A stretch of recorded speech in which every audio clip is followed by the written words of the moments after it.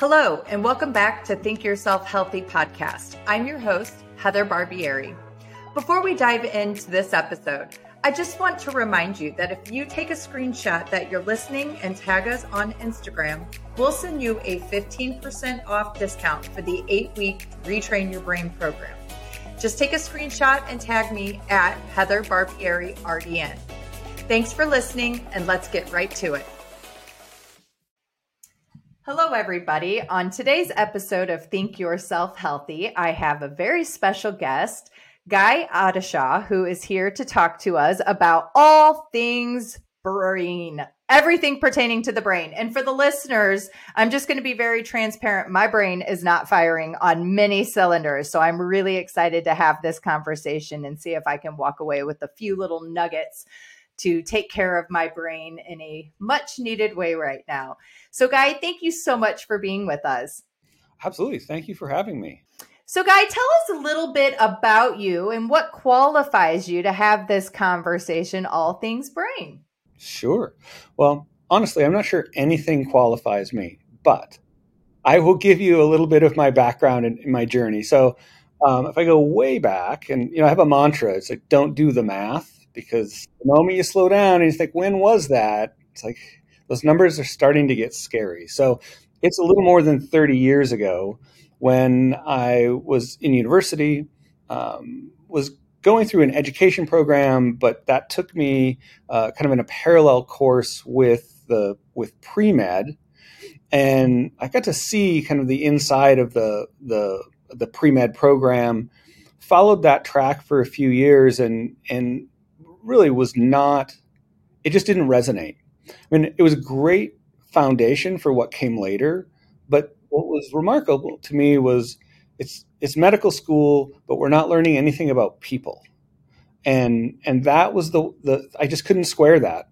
So the opportunity came up to actually go to massage school, which seemed utterly obtuse at the time, but mostly for me, it was just a chance to get away, a year off, right, on my parents. So I thought, sure, whatever.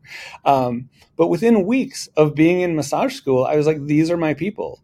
Like, what are we talking about all day is we're talking about people. And it was everything that the medical education wasn't. And that really, I've never recovered from that path. I've just stayed down that lane for 30 plus years. So, I've worked in what's called integrative manual therapies for 30 years now. Along the way, I did a number of different trainings. I became an acupuncturist, did traditional Chinese medicine for a few years. That really wasn't my thing, kind of migrated back to my orthopedic practice. Spent a number of years training and teaching craniosacral therapy. That's something that I really do have a passion for.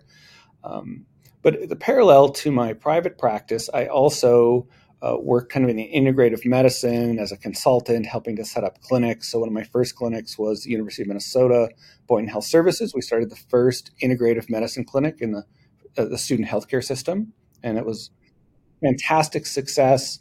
The administration didn't think that students or faculty would really embrace it, but students for sure.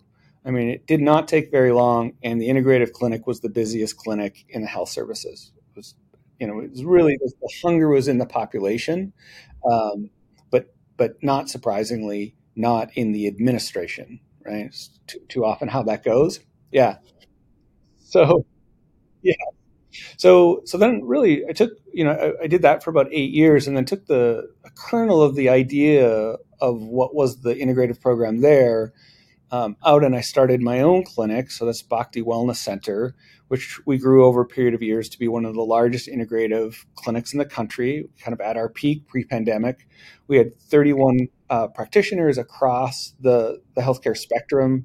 So, to sit in a room with MDs and DCs or chiropractors and nurses and licensed psychologists and social workers and body workers, traditional Chinese medicine, hypnotherapists, this really expansive and diverse group of professionals. And to have those conversations around how would each of us approach patient care. And and then to have those conversations respected by the different professions around the table, right? That was one of the requirements of showing up at the table, was the ability to respect, right? And we often don't expect necessarily our licensed healthcare providers to have all that much respect for our unlicensed healthcare providers, but it's just part of the culture here at Bhakti. And so we have amazing conversations, right? And to put together a care team, say around maybe somebody struggling with a mental health concern, where we have a licensed psychologist, a nurse, a acupuncturist, and a Reiki provider kind of make up the team, and to watch how those four modalities, those four professionals, could help a person who really their condition had not improved for decades, and then to see that person blossom because of the addition of the kind of the non-traditional modalities. uh, we call those everyday miracles, right? They just happen every day, right? We just see the the apparent untreatable treated, and people with who have had maybe again decades of struggling with a condition see that condition resolve. That's beautiful. And that's something that is near and dear to my heart. I myself have committed my practice to mental health and substance abuse recovery. And I think that the two kind of go hand in hand. We tend to are constantly looking for some sort of coping mechanism to manage all of the discomfort that we're experiencing on a regular. And what I find more often than less is that most of this is all rooted in trauma. And unfortunately, the with our current practices, especially here in the Western paradigm, we have two solutions, two options for people to utilize in terms of getting that support for mental health, and that's typically the talk therapy and medication. And so I'm really curious to hear how you and your practice approach that mental health outside of just those two modalities.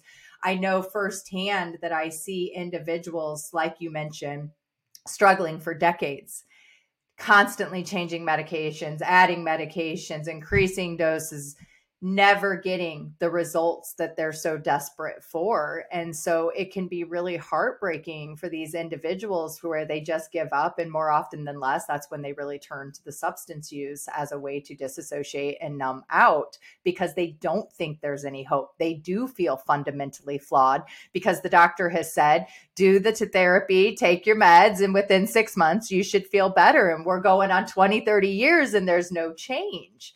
So I really hope today that through this conversation and for the listeners listening that, we can inspire some hope back into this whole idea of mental health. I think that since the pandemic, society as a whole is really suffering collective trauma from so much uncertainty and so much fear that has been generated. And this has just hijacked our nervous systems and impacting our cognitive function.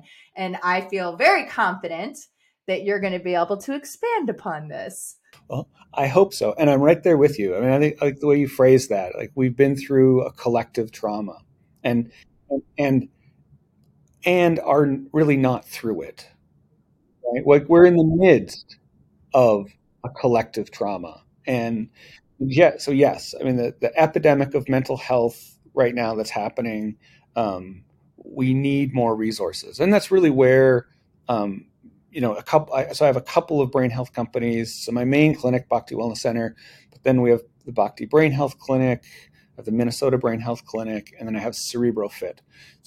And CerebroFit is really about finding at-home solutions, right? How can we kind of take, in a sense, time and space out of the equation? People don't have to come to a clinic and receive a treatment in the clinic. It's inefficient both in terms of time, but also money. So we can deliver, what a service that might cost $100 in the clinic. So somebody comes once for $100.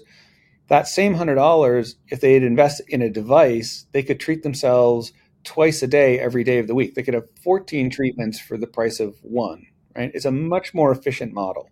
And so that's what the our company Cerebral Fit is based around, that idea of how do we take the advances in technology that we use in our clinic and deliver that to people to use at home in a way that, again, it's lower cost, better outcomes, right? And so one of the ways is just to take a step back. Think about mental health, and if we think about like heart health, right? Like, so mental health, you go in, you talk to a professional, and it is talk therapy, right? They ask you, how do you feel? What's going on in your life? What are the events of your life? What are your stressors and all of that? And then so none of this is to devalue that at all, right? And again, is working in an integrative clinic, I respect every form of healthcare and every form of professional that practices as and so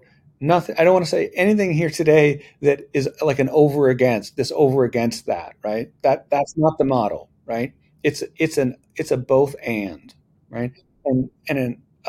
Sometimes there's emerging perspectives that it's helpful to do a comparison between one perspective and an emerging perspective to help make sense out of it. But that comparison isn't one over the other, right? It's a both. So say that for all my mental health friends. Yeah, and I really appreciate that transparency because I think too often, unfortunately, Western healthcare providers, they really tend to be attacked in a sense, with their approaches and the unfortunate circumstances. But the reality is these doctors, they went into this for a reason. Healthcare providers don't go into it, they go into it because they want to help people.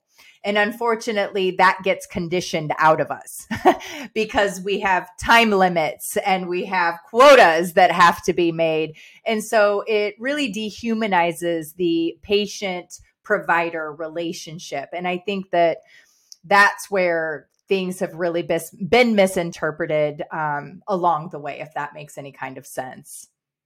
Absolutely. And I'll share a personal story. Is a dear friend of mine, rushed into the ER. They did an MRI. They found out that he had a mass on the brain. He needed to have emergency surgery. They did the emergency surgery. He just got out today. He's doing great, right? So that's where we needed our allopathic system, right? Like, he needed every bit of care and technology of every surgeon, every primary care doctor, every nurse, everybody that saved his life, right? He needed that. He was not going to get help at my brain health clinic. Not the life-saving help that he needed in that moment. Yeah, exactly. Now, in his recovery, can we help him? Sure, right? But on the flip side of that, just the other day, yesterday, I had a conversation with one of my dementia clients who I've not spoken with for probably 8 months. So she's been in the program close to a year. I could not believe the person that I was talking to, how much she has changed. It was absolutely remarkable to see her just just converse with me as if there were no problem. you know, 8 months ago, she couldn't make it to the end of a sentence without losing track of what she was talking about. Right. And, and we had a full conversation, just like everything was fine. I mean, so much has changed in her life. So we can say, like, but there is no allopathic clinic for her to go to and have that treatment. Right. And so this is where we need both sides of the system, right? What we do in my clinic, we can help people with a neurodegenerative disease move towards health. But I can't help my friend who's got a tumor on his pituitary gland, right? So we need both sides of it. No like over against anybody. It's an embrace of all of it. It's what do you need where you are in your healing journey, right? What's the key that opens your lock? And that's what we need. So we need all the keys to open all the locks, right? Yeah. So so when it comes to the brain health side, the way I think about it is, again, if you're thinking about heart health, if you went to your cardiologist and your cardiologist said, well, how do you feel? Tell me about your relationship with your mother. When was the last time you got hugged? What do you do on Valentine's Day? Right. And then wrote up a prescription to give you a medication. Like, you would not be like, oh, I like this cardiologist. Right. You'd be like, no, doc, can you do a calcium scan of my heart and tell me how much blockage I have in my coronary arteries? Right? Like that we just expect that from our cardiologist. Also be nice if they asked how my relationship with my mom was, but that would not be the level of care we would want. So what we want here from a brain health standpoint is the same thing, right? We often say in kind of mental health, we're the only profession that doesn't image the organ they treat. And so, in our clinic, we use QEEG, or quantitative electroencephalograph, to do our neuroimaging. There's all kinds of reasons for it. Each one has its own thing. Again, like my friend who went in, he needed an MRI. A QEEG was not going to help him, right?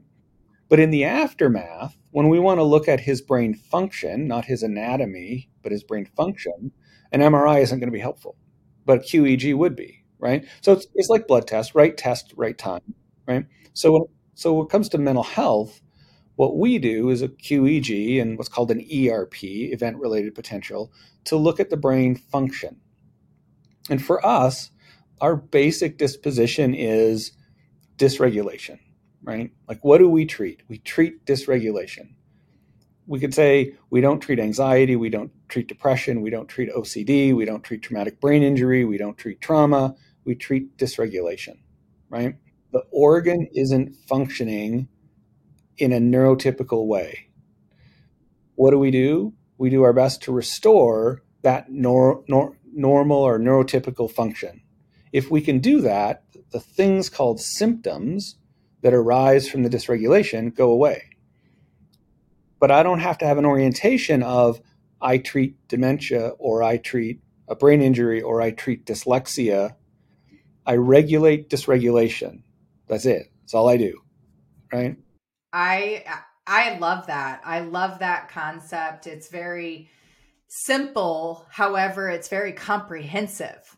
And that is so beautiful, because unfortunately, that's not the approach that we typically are handed. I think that most of us have been very conditioned to this idea that our genetics are responsible for our health conditions. And as a result of that, it takes all of the responsibility off of the person from actually having to create and make sustainable lifestyle changes to set themselves up for success. And it makes it a lot easier to buy into this idea that I just need to take this pill in order to fix the genetic problem that I am a victim of because I didn't have a choice. Yes. Well, that can open a door to an interesting conversation, because we can, take a few steps down that road of what I generally, term as compliance, right? And so that is, what is the patient's role in the healing process, right? And one of the places I run into it, and this happened yesterday morning in one of my consults, a person working with chronic anxiety and depression, and we're talking about using bioelectric medicine, so one of our devices to treat that, to regulate the dysregulation underlying those symptomatic labels. And her number one question was, well, how often will I have to do this? How long will I have to do this? The main concern was, this seems like an imposition, that I'm going to have to do this thing 30 minutes a day, maybe for the rest of my life. And that struggle is like, okay, but and that was my advocacy, is like, think of this like nutrition, right? So I tell my clients all the time is, if you come to me and say, hey, Guy, I'd like to get healthy, maybe I'd like to lose 15 pounds and I'd like to lower my blood pressure. And I said, well, let's work on your diet. And so I'm going to suggest that, you eat a healthier diet. And then they say, well, should I eat, one healthy meal a week and do that for 8 weeks and then I'll be okay? It's like, no. How about if you eat 3 healthy meals a day for the rest of your life? Like, could we negotiate that? Right. And from a nutrition standpoint, that just kind of makes sense, right? Just intuitively. It's like, oh, whenever I eat, I should eat healthy or healthier, and I should probably do that for the rest of my life. And but when it comes to kind of more acute care, so medicine, people have this idea of like a short course. Like, I'll go to physical therapy for 6 weeks and then I'll be done, or I'll take this a round of medication and then I'll be done. And there isn't the appreciation of what we're doing with Cerebral Fit is it's nutrients, right? They're electroceuticals, they're nutrients. We're vitalizing the organ. The organ happens to be the brain, right? You can think about doing your cardio at the gym and you're vitalizing your heart. More than that, but we could say that, our heart. We're working with people to vitalize their brain. And so that is like every day for the rest of your life, as long as you have a brain and you want it to work well, you should do this. But it's a struggle, right, to recruit people into this idea of actually, like living a healthy lifestyle, investing their resources, time, money, energy, and attention in being healthy. I think that unfortunately is just part of the societal conditioning. We've been, so conditioned for a quick fix, band-aid type approach that it gets very difficult for people to understand. To create sustainable results, you have to take consistent action steps to get there. And it doesn't mean that it always has to be so rigid. There's still, I'm a firm believer in an 80-20 rule, that if 80% of the time we're applying mindfulness and being aware of the choices that we're making and the consequences that could potentially come with them, that we can afford the other 20% to have the one-offs and enjoy it and not shame and guilt ourselves, because that just contributes to the problem. So yeah, I wholeheartedly agree with the approach that you guys are taking. Your clients are very lucky to have found you. Well, thank you. I appreciate that. So maybe it would be helpful for me to say a little bit about, like, just give some practical side of, like, what is it that we do. I mean, I mentioned that bioelectric medicine is the general area. We treat the brain. So we have a couple of things. Like, in a clinic, we do, again, we typically would start somebody at doing a QEEG and an ERP. So we look at brain function. We get these massive reports, hundreds of pages, that tell us how is one part of the brain talking to another part of the brain, and is it talking to that part of the brain too little, too much, in the wrong frequency, right? Which would be like using the wrong language, right? And so we would get a sense of, how is this brain talking to itself? How well coordinated is its internal processes, or uncoordinated? And then that gives us a roadmap for what kind of treatment is likely to be helpful. And then our chosen treatments, and although there are other approaches to this, but our chosen treatments are mostly in the, again, electroceutical standpoint. So we might use neurofeedback, right? So neurofeedback is a simple kind of operant conditioning. The system is kind of tracking what the brain is doing. It's giving the brain a reward, which might be in the form of a game, right? Flying a plane with your brain, and the plane flies straight when your brain is doing what you want it to do, and the plane goes wobbly when your brain is doing something it's not supposed to be doing. And so there's just this reinforcement, right, of getting the brain to move energy and information around through its various networks in a more neurotypical way. And then that leads, through process of neuroplasticity, that brain rewires itself, and the person, comes out the other side of the neurofeedback process, again, with a more well-regulated brain, working in a more neurotypical way. And again, these things we call symptoms seem to just kind of fall away, right? So there's neurofeedback. It's a beautiful process. It's, I feel it's a gift to sit in the clinic and watch a brain rewire itself live in front of my eyes. Is absolutely amazing to see, right? So that's neurofeedback. And then there's neuromodulation. So if neurofeedback we can think of as a read process. The system is reading what's happening in the brain. Nothing's going in, it's all reading. Neurostimulation is the opposite.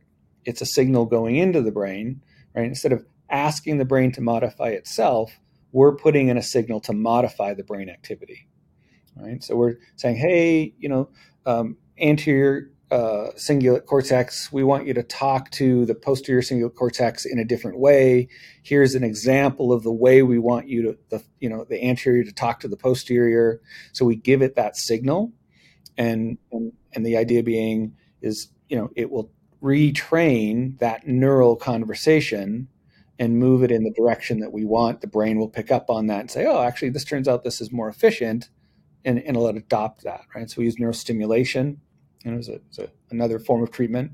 Okay. So with that neurostimulation, is this something like a vibrational frequency, a specific frequency for that part of the brain, or is this like a radiation-based thing? Sure. Great question. Yeah. So we have all the toys. So we can do transcranial alternating current, transcranial direct current, transcranial photobiomodulation, which is a fancy way of saying light therapy, or transcranial pulse magnetic therapy, right? So we've kind of got all the currents and the light and the magnetics, and we can put them together. So, we kind of mix and match for the individual person to say, we want to bring in, a little bit of alternating current. We're going to add in some alternating current pink noise to stabilize the whole brain, maybe layer in some photobiomodulation, and then tap all of that off with some pulse magnetic therapy to increase circulation and things of that nature, right? So we kind of custom design a treatment protocol for what's happening in the brain based on that QEEG and a person's kind of symptom profile. Yeah. Yeah. And then we can actually mix, in our clinic, we can mix the neurofeedback and the neurostimulation. So we can be asking the brain to produce a certain frequency in a certain area. And then if it doesn't seem able to catch on, we can use the neurostimulation to then show that area of the brain, here's what we want you to do. We'd like, a 15 hertz oscillation here. And then we can check to see, did that region pick up on that? Yes, it did. No, it didn't. It did a little bit, but it couldn't hold it. Then let's give it another little bit of a nudge. And so we can kind of do this learning paradigm with, much like you might learn the piano, right? If somebody shows you how to play it, then you try and mimic them, and then they show you something more, you try and mimic, and then they correct you, not quite like that, like this. We're doing that same kind of idea, but with the brain, right? As you're talking, I can't help but think there's not a single person who is listening right now that would not benefit from these kind of services. And here's my thought process. With our modern day advances in technology, and specifically with, what we've got with 5G that has been rolled out over the last 2 years, most people are literally sleeping with this sucker right next to their head. Many of them, it's up underneath the pillow, or it's right next to the head, or on the head, the table right next, a foot away. And we know that these currencies, these electromagnetic frequencies, are creating massive disruption within the brain. So I'm thinking everyone needs this. Yes. So we're soaking in it, right? There's our Wi-Fi network, and there's not only my Wi-Fi network in my house, but if you ever just go to your Wi-Fi on your computer and you turn it on, there'll be like 15 networks that are in your area, right? All your neighbors have them, right? So we're just soaking in this electromagnetic frequency bath, and some of them are going to be less than optimal for us, right? And again, not if it was for 10 minutes, but when it's 24 hours a day, every day for a lifetime, for those of us, now, people born now, this is just ubiquitous, right? We're just saturated with it. Yes, these have an effect. And there's some good science to show what happens. Like, we have some QEEG data that shows what happens when you take a cell phone and put it next to your head, how that affects your brain waves. right? We can just show it just as plain as day. How about the headless, the head, the ear, yeah, the things you put in your ears. Yeah. So the nice thing about Bluetooth is yeah, it's earbuds. Yep, it's a much weaker signal, so it doesn't penetrate as deep as the cellular signal, which is very strong, or a Wi-Fi signal, which is strong but not as strong as a cellular signal. So you're ramping down the power density and the field that it creates. And so, not to say that it doesn't have any effect, but it is definitely a fraction of what you get from the phone itself. So, if people were making a choice, yes, use a Bluetooth device and keep your phone as far away from your head as you can. Yeah, absolutely. Yeah. Okay. Okay. That's really great to know. I mean, it definitely validates. I had Arthur Fistenberg on sometime last year, and he was the author of The Invisible Rainbow and has really done a lot to bring awareness around the EMFs that we're being constantly exposed to and the consequences that are showing up in our health as a result. So I appreciate you clarifying that for the audience. Yeah. I mean, we had to have our clinic, we had to bring an engineer in to do the kind of work with the electrical systems of the building because our equipment is so sensitive. We were picking up the electric fields of the electricity running in the walls, and somebody would turn a vending machine on down the hall, and we would see it in our equipment. So we had to put in electrical shielding to protect our equipment, and as sensitive as our equipment is, our bodies are more sensitive, right? And so we just know. Yeah, can you kind of explain to the audience what you mean by that in terms of how our bodies are sensitive? Sure. So this is one of my favorite areas. I don't get to talk about this too much. So I'll just say one of my favorite researchers in this area is Michael Levin at Tufts University, right? So anybody want to just blow your mind, go to YouTube and Google Michael Levin, Levin, bioelectricity, and see the work that he's doing there. He's turning biology on its head, which is having an impact on psychology, sociology, philosophy. The work he's doing is just astounding. But what he's showing for us, right? This isn't his intention; it's a byproduct of his work. But one of the videos you can look for is the electric frog face, right? And to me, like I show this in all of my lectures, and I'm chronically disappointed that that alone doesn't just astound people such that we never get further. But I play it for people, and they're just like, well, I don't get it. But this is how profound it is, right? So what he's able to show is his team was that before in the frog embryo, before the frog face is formed anatomically, before the cells migrate and form an eye and um, there's an electromagnetic template that shows up of what that face will look like. And then the cells migrate to that electric template, and then they become the cell that is appropriate for the electric field that it migrates to, right? So it's not a cell that's going to make up a retina that ends up there. It's a stem cell that migrates, and then when it enters the retina field, it becomes a retina cell, right? So it's the electromagnetic field predates the anatomy, right? So this is just a fundamental importance of what has been theory, but he has shown it as a matter of fact, and then can manipulate it to prove the theory. He can manipulate it and say, somebody say, well, make this happen, and then he can tweak the electromagnetic field and make that thing happen, right? Yeah, so it's absolutely phenomenal. So he's showing the primacy of the electrochemical gradient on what happens, not just in our anatomy. Anatomy is kind of an end result.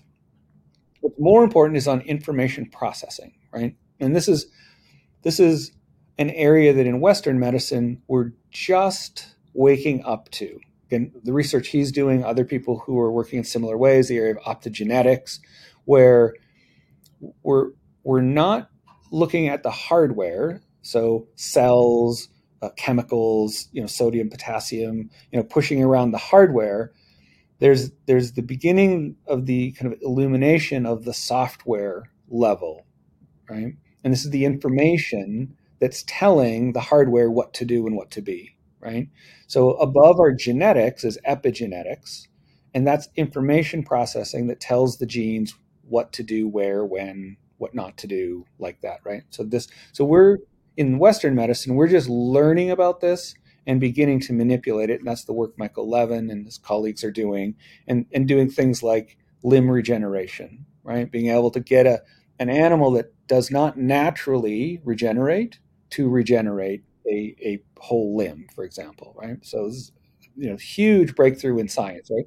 Um, so so if we look at that work and we look to see how sensitive our physiology is, and not just our physiology, our anatomy, our morphology, it scales all the way up, that is running on kind of an electromagnetic or an electrochemical gradient that is about information, not parts, right?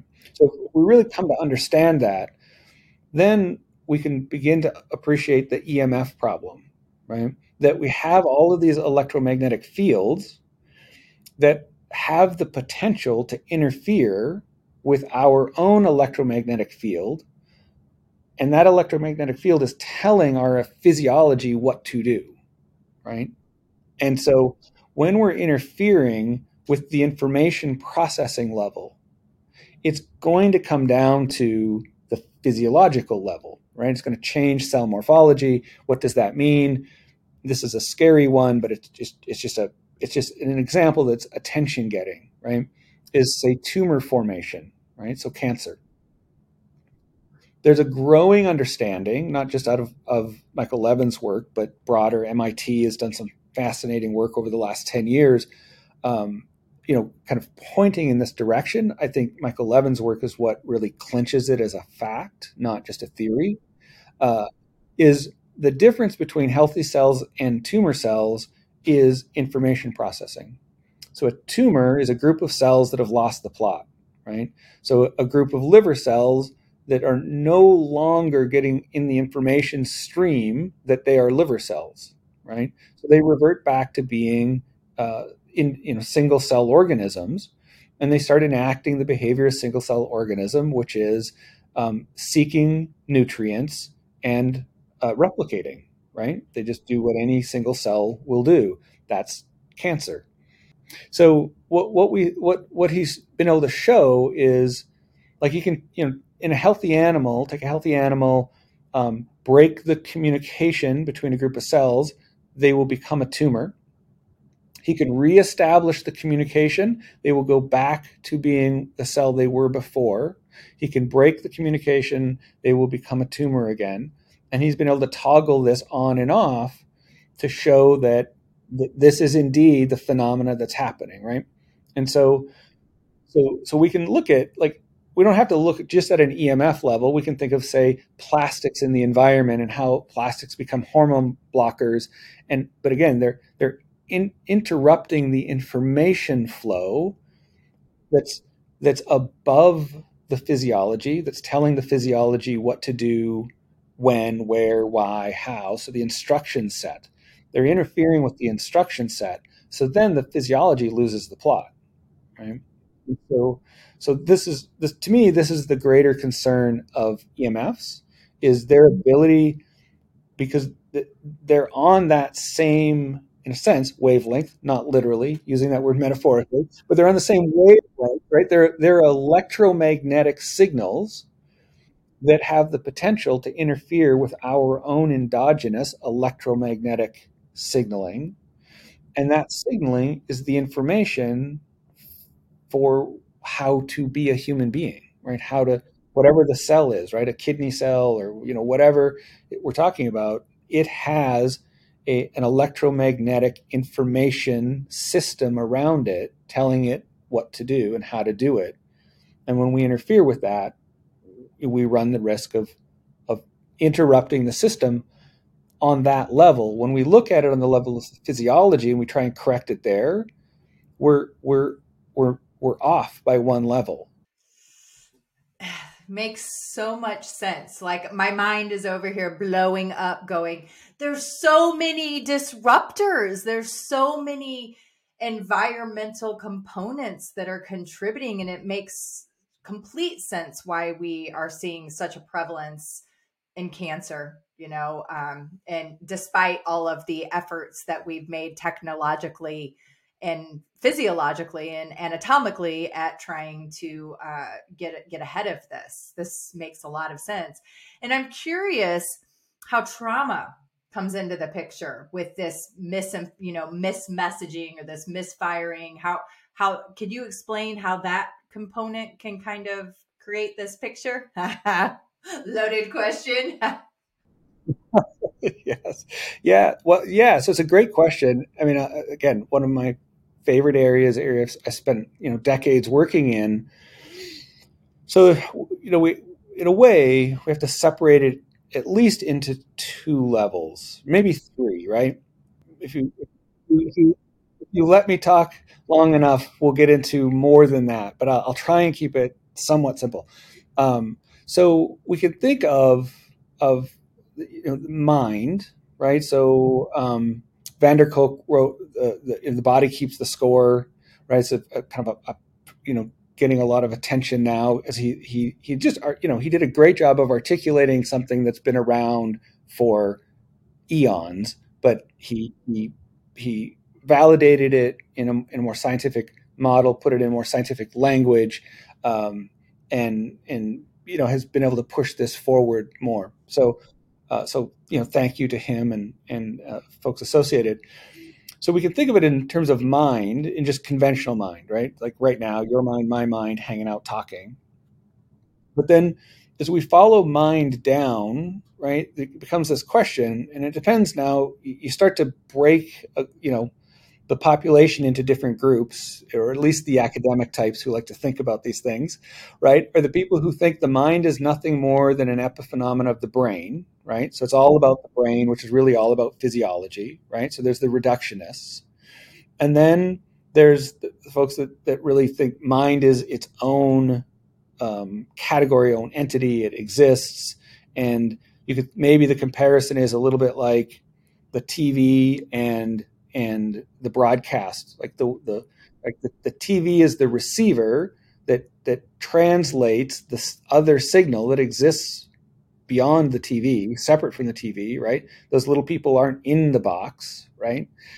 Right. So we have that model of mind where the brain is really a receiver of the signal that is mind, right? And so we have these two basic camps. There's a third camp.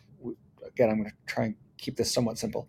Um, but so we can think about, how that kind of the mind body, relationship and it's a false dichotomy because it is really continuous, right? As far as we're concerned, right? If we get out of the academics, let's talk about it, categorize it, put it in boxes so we can draw diagrams and point. If we stay with an actual human being, we are psychophysical entities. We are continually all at once that, right? We don't exist in parts.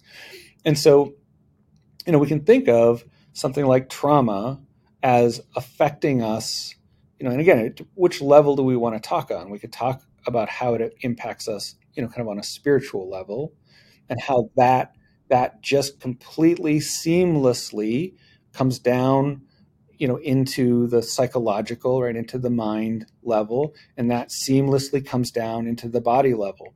And in exactly the way that I just described around the bioelectric, right? That every physiological process has mind associated with it. It has local mind. And when mind on any level, right, when we think of a tissue, like if I think of my bicep muscle, there's kind of a bicep mind, right? That is telling those cells, how to be a bicep and how to function and do all of that, right? But just like my body is these layers of cells and tissue types and organelles and organs that scale up to be a human being, we could say the same thing for mind, right? There's a mind that's all the way down there at the single cell level, and then that mind aggregates all the way up to something that I call my mind. And then, many of us would say, whatever I conceive of as my mind, there is a mind bigger than my mind, right? And then whatever I conceive of that mind, there's a mind bigger than that mind. And then some point, the definition of mind kind of wears out, and we have to move into the language of spirituality, and we start bringing in things like soul and whatnot, because we stretch the definition of mind so far. We need to give it up.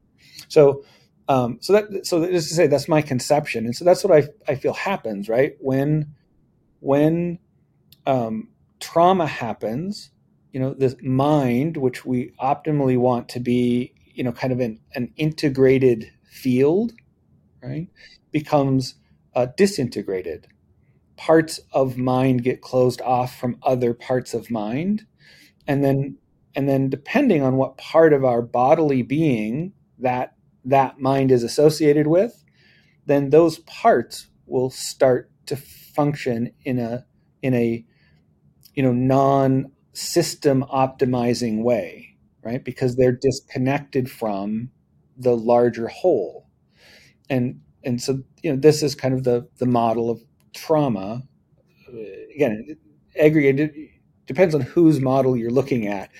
People have different pieces of this, right? Not everybody wants to go beyond the psychological level, right? They want to say, like, well, that's my limit. Okay, I think we could include beyond, the mere conventional mind in our model.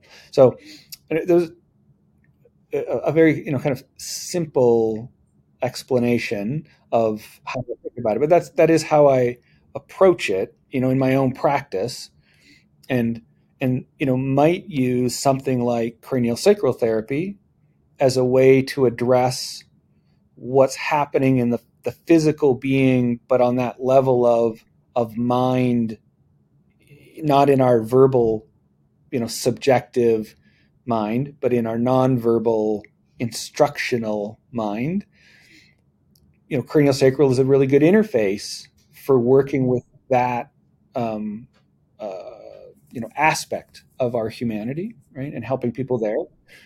What I found in my practice is the bioelectric approach is often faster, more efficient. It's a little bit more direct, and there's reasons for that. And again, it's a whole long conversation around just this piece.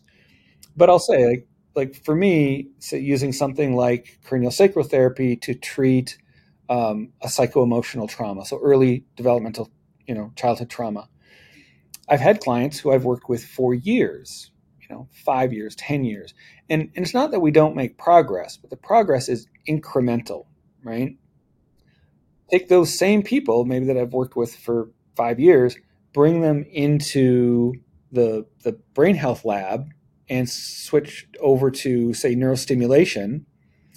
And now we're working not through a more direct, kind of electrochemical approach, again, to that notion of dysregulation. You take that same person and they maybe improve in 6 months in the time that took 3 years. Right? And so that's been my experience. Is it's not a this over that, like, oh, neurostim is better than cranial sacral. It's they both have their place, and they both have their their dignity and their integrity and a depth and a sacredness to them. But there's something to be said, like my clients would say, like, okay, guys, let me see.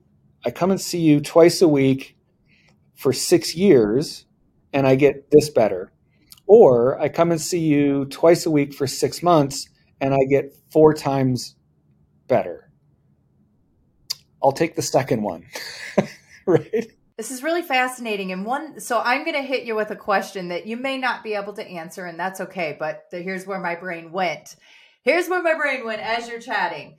So I'm thinking, I'm putting myself into a mental health facility kind of setting. And these individuals are going through group therapy type of modalities for trauma healing, where an individual is bringing up circumstances from their past. It's creating a physiological response within themselves in that moment. The brain, the mind, whatever, cannot differentiate between this happening in the past and it happening right now. But then we've got the other people sitting in the room who are listening. And it has a bigger impact on some more than others.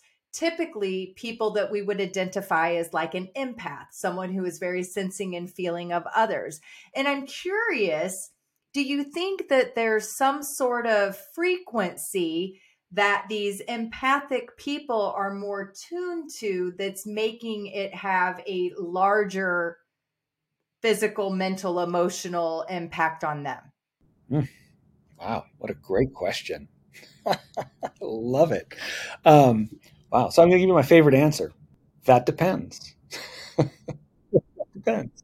Right. So, yeah. So the way my mind works with that is, well, which level of the person do we want to begin answering the question from, right? To create a mental model for how could this work?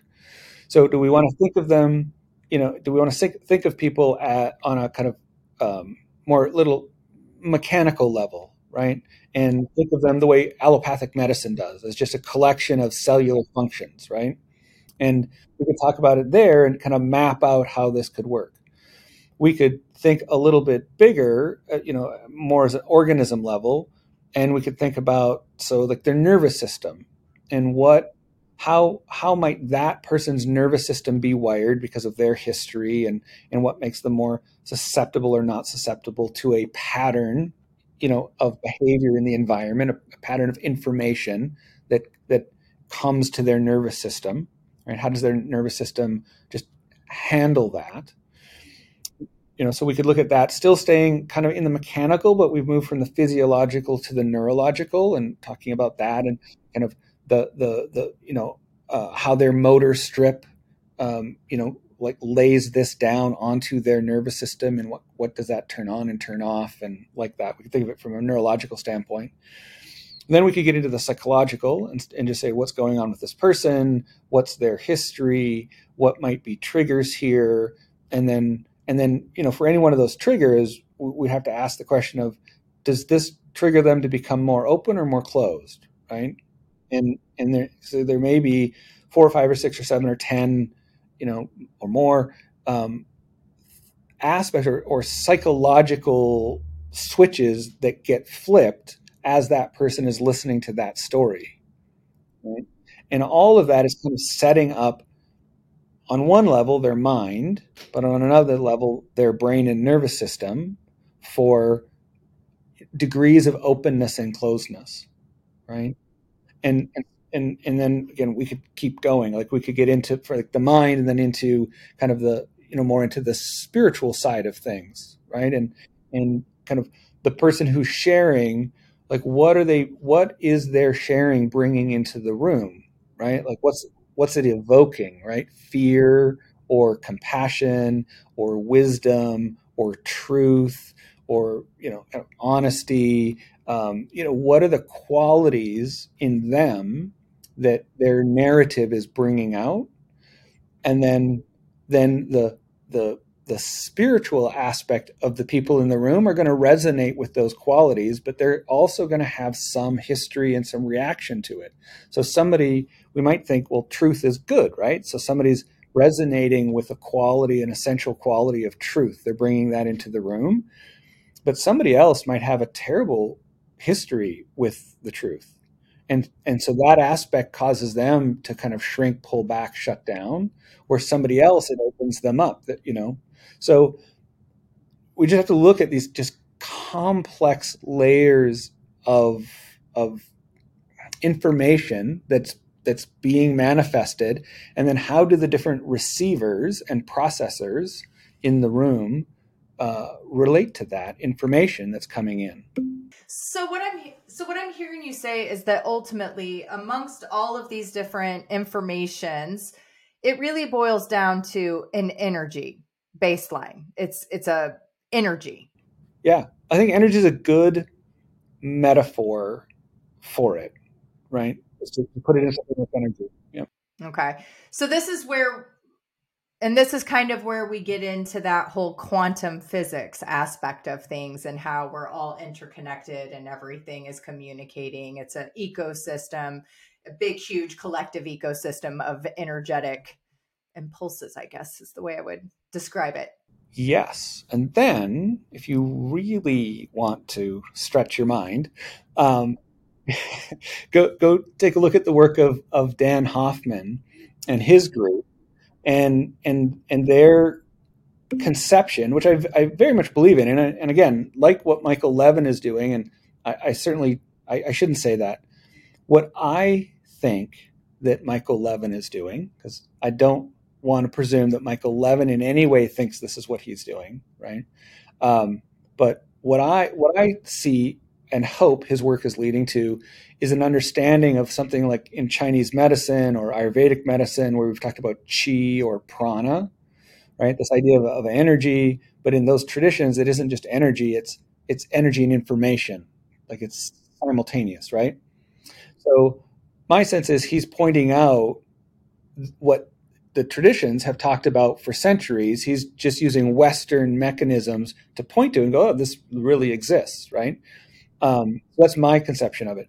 So Dan Hoffman would say that, again, what much of the traditions have said for thousands of years, that like the essence of all of the great wisdom traditions, um, Dan Hoffman and his group were putting together, an academic approach to say, like, time and space don't actually exist, and even like the whole idea of quantum physics, nope. Like, not that it's wrong; it's just it isn't what it thinks it is. It thinks it's fundamental, but it's not fundamental. It's a user interface, right? And that existence uses something that looks like quantum physics as an interface, but it is not in any way fundamental. So if we go to something like what Dan Hoffman and his group are putting forward as an academic approach that very much mirrors, and again, I don't want to put words in Dan's mouth or Don's mouth. Sorry, Don. That he also has made the connection to kind of the great traditions and the similarity between what they're saying at the deepest, most fundamental interpretation of it, that they feel like science is also getting there as well. And one of the big things has been this understanding that time and space, taken to be fundamental, are now seen as not fundamental. Like they've gone past space time, and it's like, nope, that's out. We were wrong. Or again, not wrong. It isn't. We thought it was the bottom. Turns out it's not the bottom. It's just a user interface that's functional when that's what you need. But as soon as you pass it by, it's not functional anymore. And if you let go of it, things actually work better because you can work with the user interface for where you are and not the user interface for, like, again, trying to program your smart TV using your 1980s VCR. Wrong interface. Not going to do it. Yeah. Right. Man, you have an incredible way of really simplifying these very, very complex concepts for individuals to kind of grab and hold on to. Are you familiar with Edward Grant and the work that he does as a polymath? Not ringing the bell, no. I'll email you a few videos. I think that, I think that you'll be very much in alignment with the work that he does. But basically, you really simplified a lot of the concepts that he speaks to in a way that's really understandable. So earlier at the beginning of this interview, I asked you a question about qualifying yourself for this conversation. And I just have to say, I think you've done an incredible job of qualifying yourself as an expert in this realm. You're really a breath of fresh air. I have to be honest. The 31 practitioners who have the ability to work with you and be part of your team, that sounds like a collective environment that I would want to exist within. And I really feel that what you guys are doing is on the brink of the new paradigm of healthcare that is to come. I think that people are really frustrated. They're fed up with a lot of the traditional modalities and services that are offered. And you guys have been, ahead of the game for quite some time. And it's just now getting to come forth to more of a mainstream audience through things like podcast and, SEOs and all that stuff, social media. So tell the audience a little more about some of the services that you guys do offer for Brain. Yeah, absolutely. Thank you. So yeah, I'll kind of stay, well, I was going to say I'll stay kind of in the cerebral fit area, but maybe I'll be a little bit more omnivorous than that and just say, so within our brick and mortar, right, clinic, we do, again, the QEEG brain mapping, we do the ERP, another form of event-related potential brain mapping, and then we do really the full spectrum of neurofeedback, right? And there's hundreds of different kinds of neurofeedback, so it's part of the confusion in the field. And so we decided when we set up our equipment, we wanted, again, to be kind of omnivorous. We wanted to be able to say, we can do a single sensor, single channel, train one brain wave in one area at one time, the simplest form of neurofeedback, goes back 50 years, to the most advanced on a clinical level that is generally clinically available, which is a 19-channel Loretta, SW Loretta, three-dimensional volumetric training, can train hundreds of brain functions at the same time, right? So we really kind of span that, in the clinic. And that's, again, because you just never know what any one individual needs. There isn't a best kind, right? It's like saying there's a best key. There isn't a best key, right? It's the best key is the one that opens the lock you want to get through, right? Yeah. I love how unemotionally attached you are to everything. Like it's such a brush of fresh air. I cannot speak today. It is such a breath of fresh air because we see so many people, it's my way and only my way. And one thing that I preach all the time is that there is no right or wrong. There's many different ways to get to the same conclusion. And it's a matter of identifying what's going to be the best and most efficient route for you that you can stay on. Because if we can't stay on the route, then what's the point? We're never going to get to the end goal anyway. Exactly. Yeah. Yes. The compliance piece, right?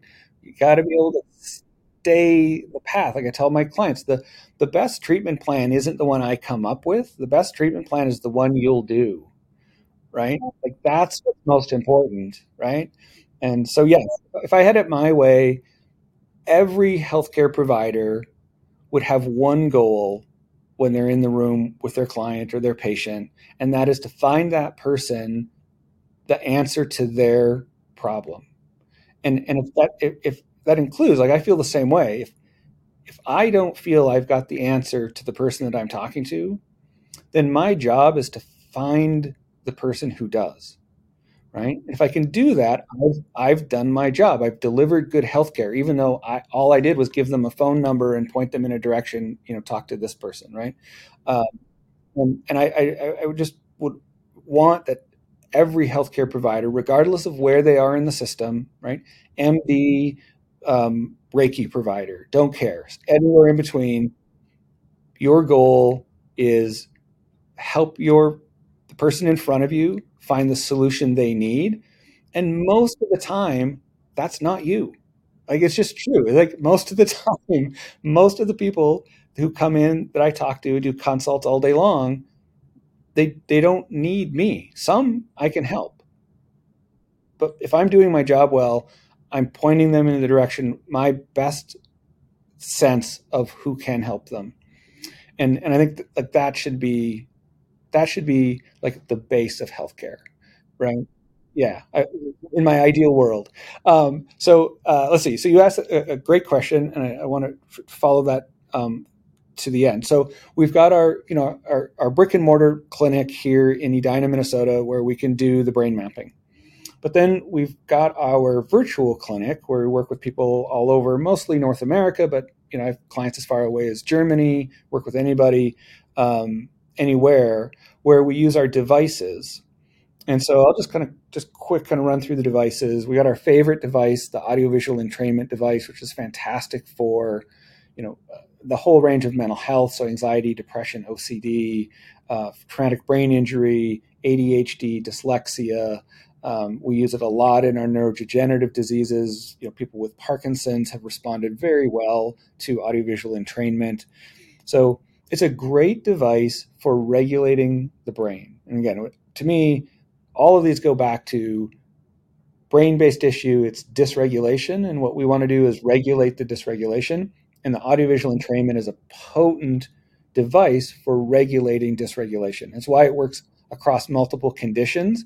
It's not magic. It's all conditions are dysregulation at the core. And so if we can regulate that, we can make it better. Yeah.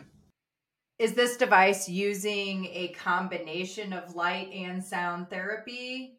Yep. So this is lights for the eyes, sounds for the ears, and then transcranial stimulation as well. So we have three modalities in one device. Yes. I think I kind of think that I might have had the opportunity to use this device before in some previous things that I've done.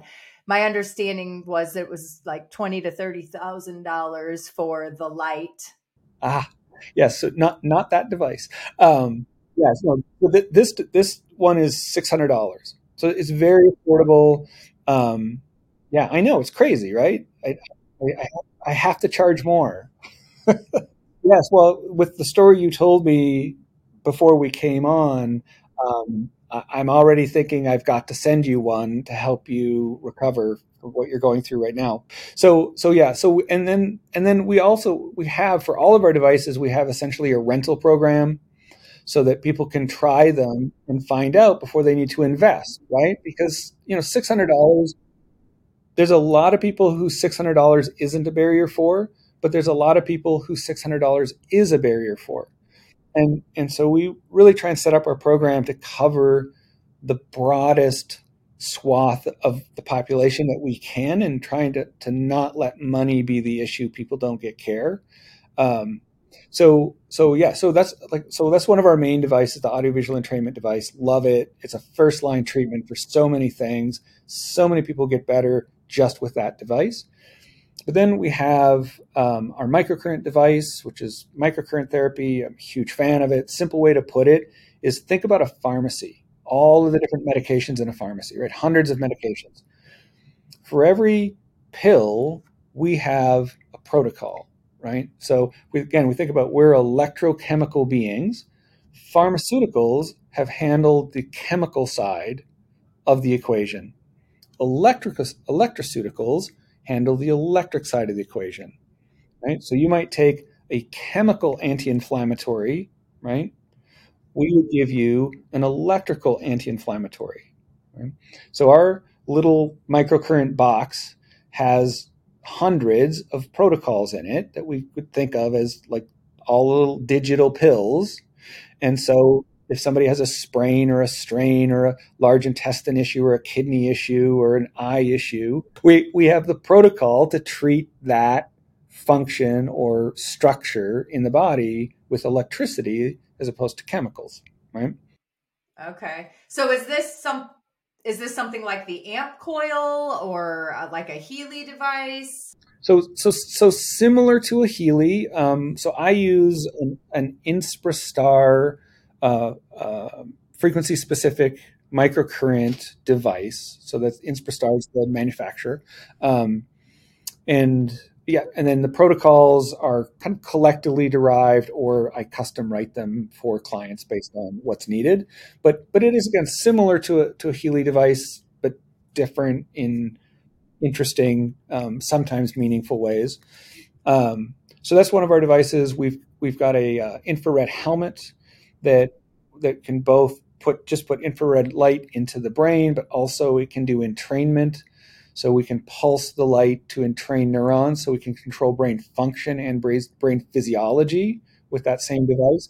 We use that a lot in our neurodegenerative disease, so dementia, Parkinson's, dystonia. That's where it's a big feature.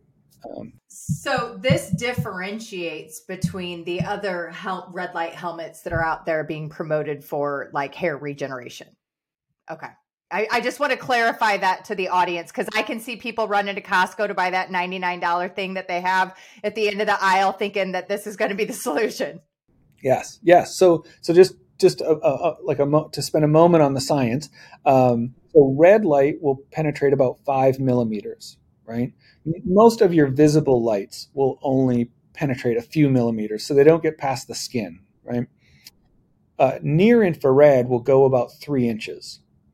And then if you put a little more power behind it, you can get deeper. So we can get through the scalp into the cortex at least, right? So a good near infrared helmet will cover most of the cortex and will get light, into at least penetrate the cortex.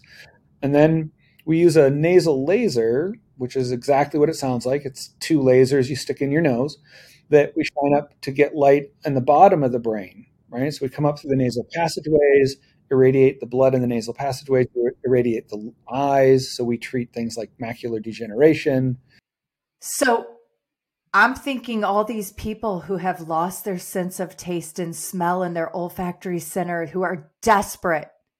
This could be like the solution. Yes. Yeah. It's, again, different. Every person is different. Every physiology is different. We don't have, one key for everything. The nasal laser isn't for everybody, but no, I just heard from one of my clients that she was ecstatic. She reached out to say her sense of smell was back and she just can't believe it. She says yeah, she's like, better than ever. And she's very excited.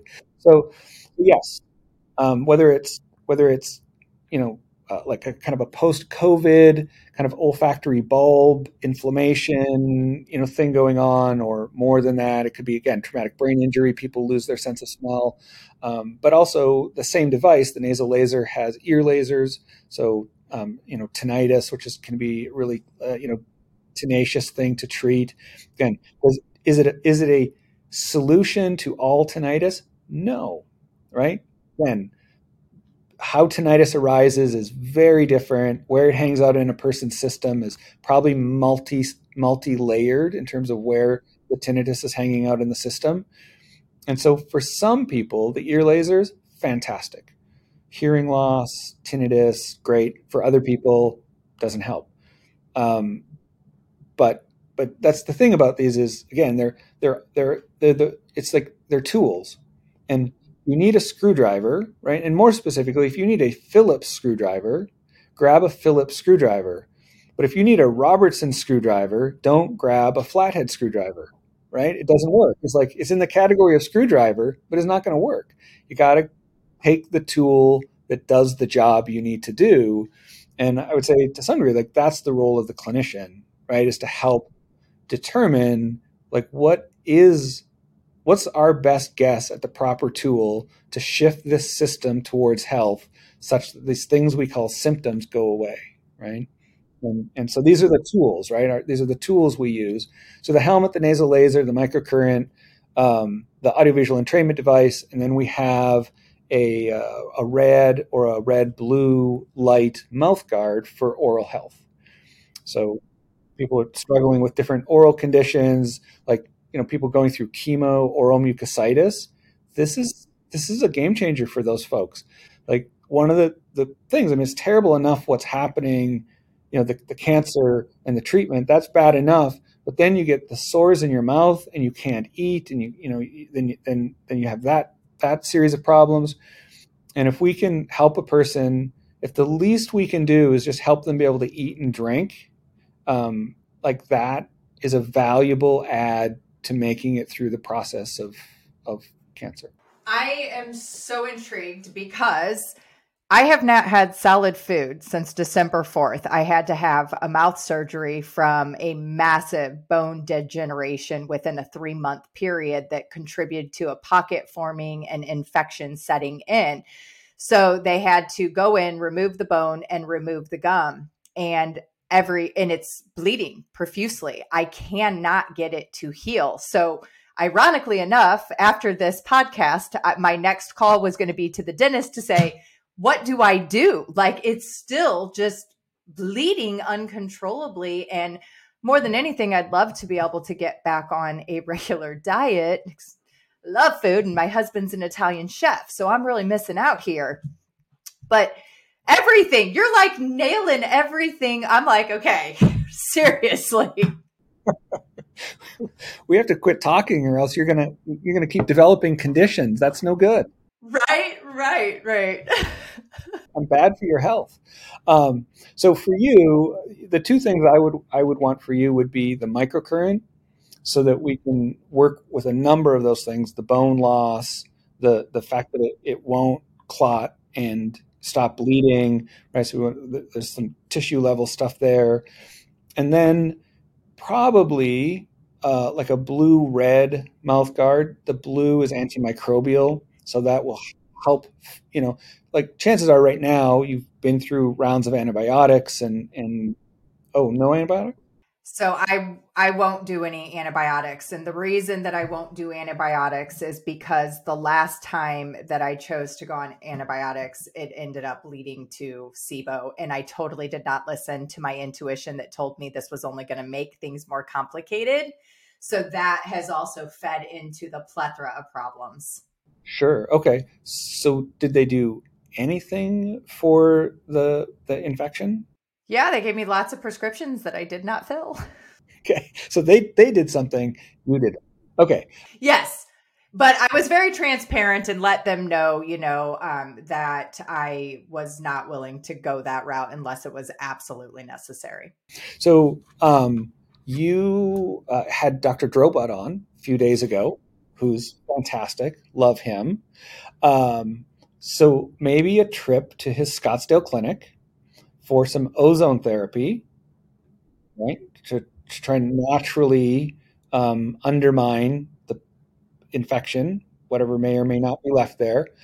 Um, and then you're going to ask him about his hemolumin for the cleansing the blood.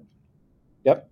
And so, there's two ways, kind of very natural, health oriented, not anti anything. No, right? It's all pro vitality to try and optimize for your mouth to heal. And then, so that's on the, like, that's the healthcare adventure. That's your healthcare retreat.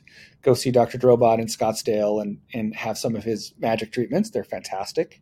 Um, but then on a simpler level, my side, kind of at home, would be microcurrent and a red blue mouth guard. Red to stimulate the tissues towards healing, vitalize the tissues, get them regenerating, and blue is an antimicrobial. Wow. I'm telling you, I am just absolutely blown away, really, with you and your expertise, your ability to articulate it.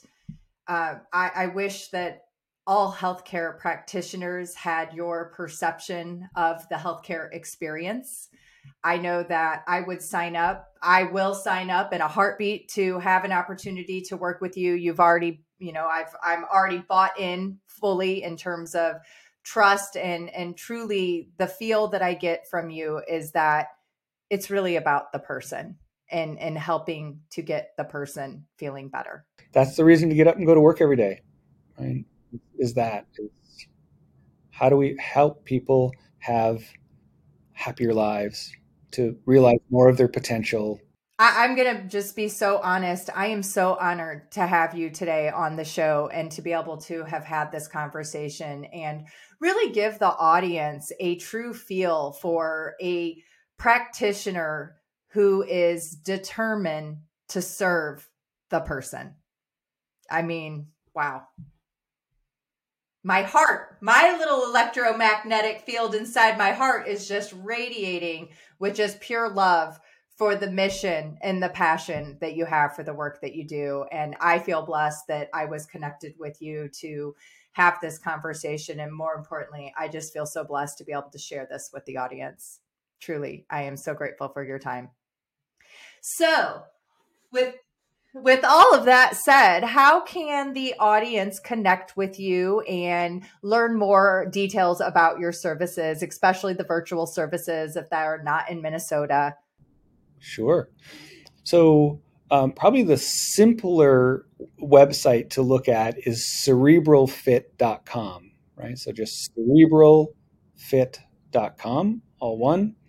The other would be the Bhakti Wellness Center. So that always trips people up. Bhakti, BHAKTI. So bhakticlinic.com will be our website. So they can go to bhakticlinic.com and learn more about the brick and mortar clinic and all the services we offer. But cerebralfit.com will be our virtual clinic where we use the devices and mostly treat conditions virtually with bioelectric medicine. Wow. I will make sure to attach that in the show notes so it makes it easy for people to be able to connect with you in those services. So I would love for you to leave the listeners with just one tip, your favorite tip, the one thing, your non-negotiable that you live by on a daily basis. Oh man, that is a lot of pressure. One, boy, I don't know if I can do one because, so I'm gonna, yeah. So, hug a friend. Yep. Hug an animal. Meditate. All valuable tips that we all need to make time to do more of, especially under our current worldwide circumstances. We all need to just take a step back, take a deep breath, give a hug our pets, and just let the mind go. A little co-regulation. Well, I'll tell you, this conversation has been very co-regulatory for me today. It's just been so refreshing. I truly appreciate you and your time. I could not thank you. I seriously, I just can't thank you enough for this today. Thank you, Heather. It's been fun. Let's do it again. Absolutely.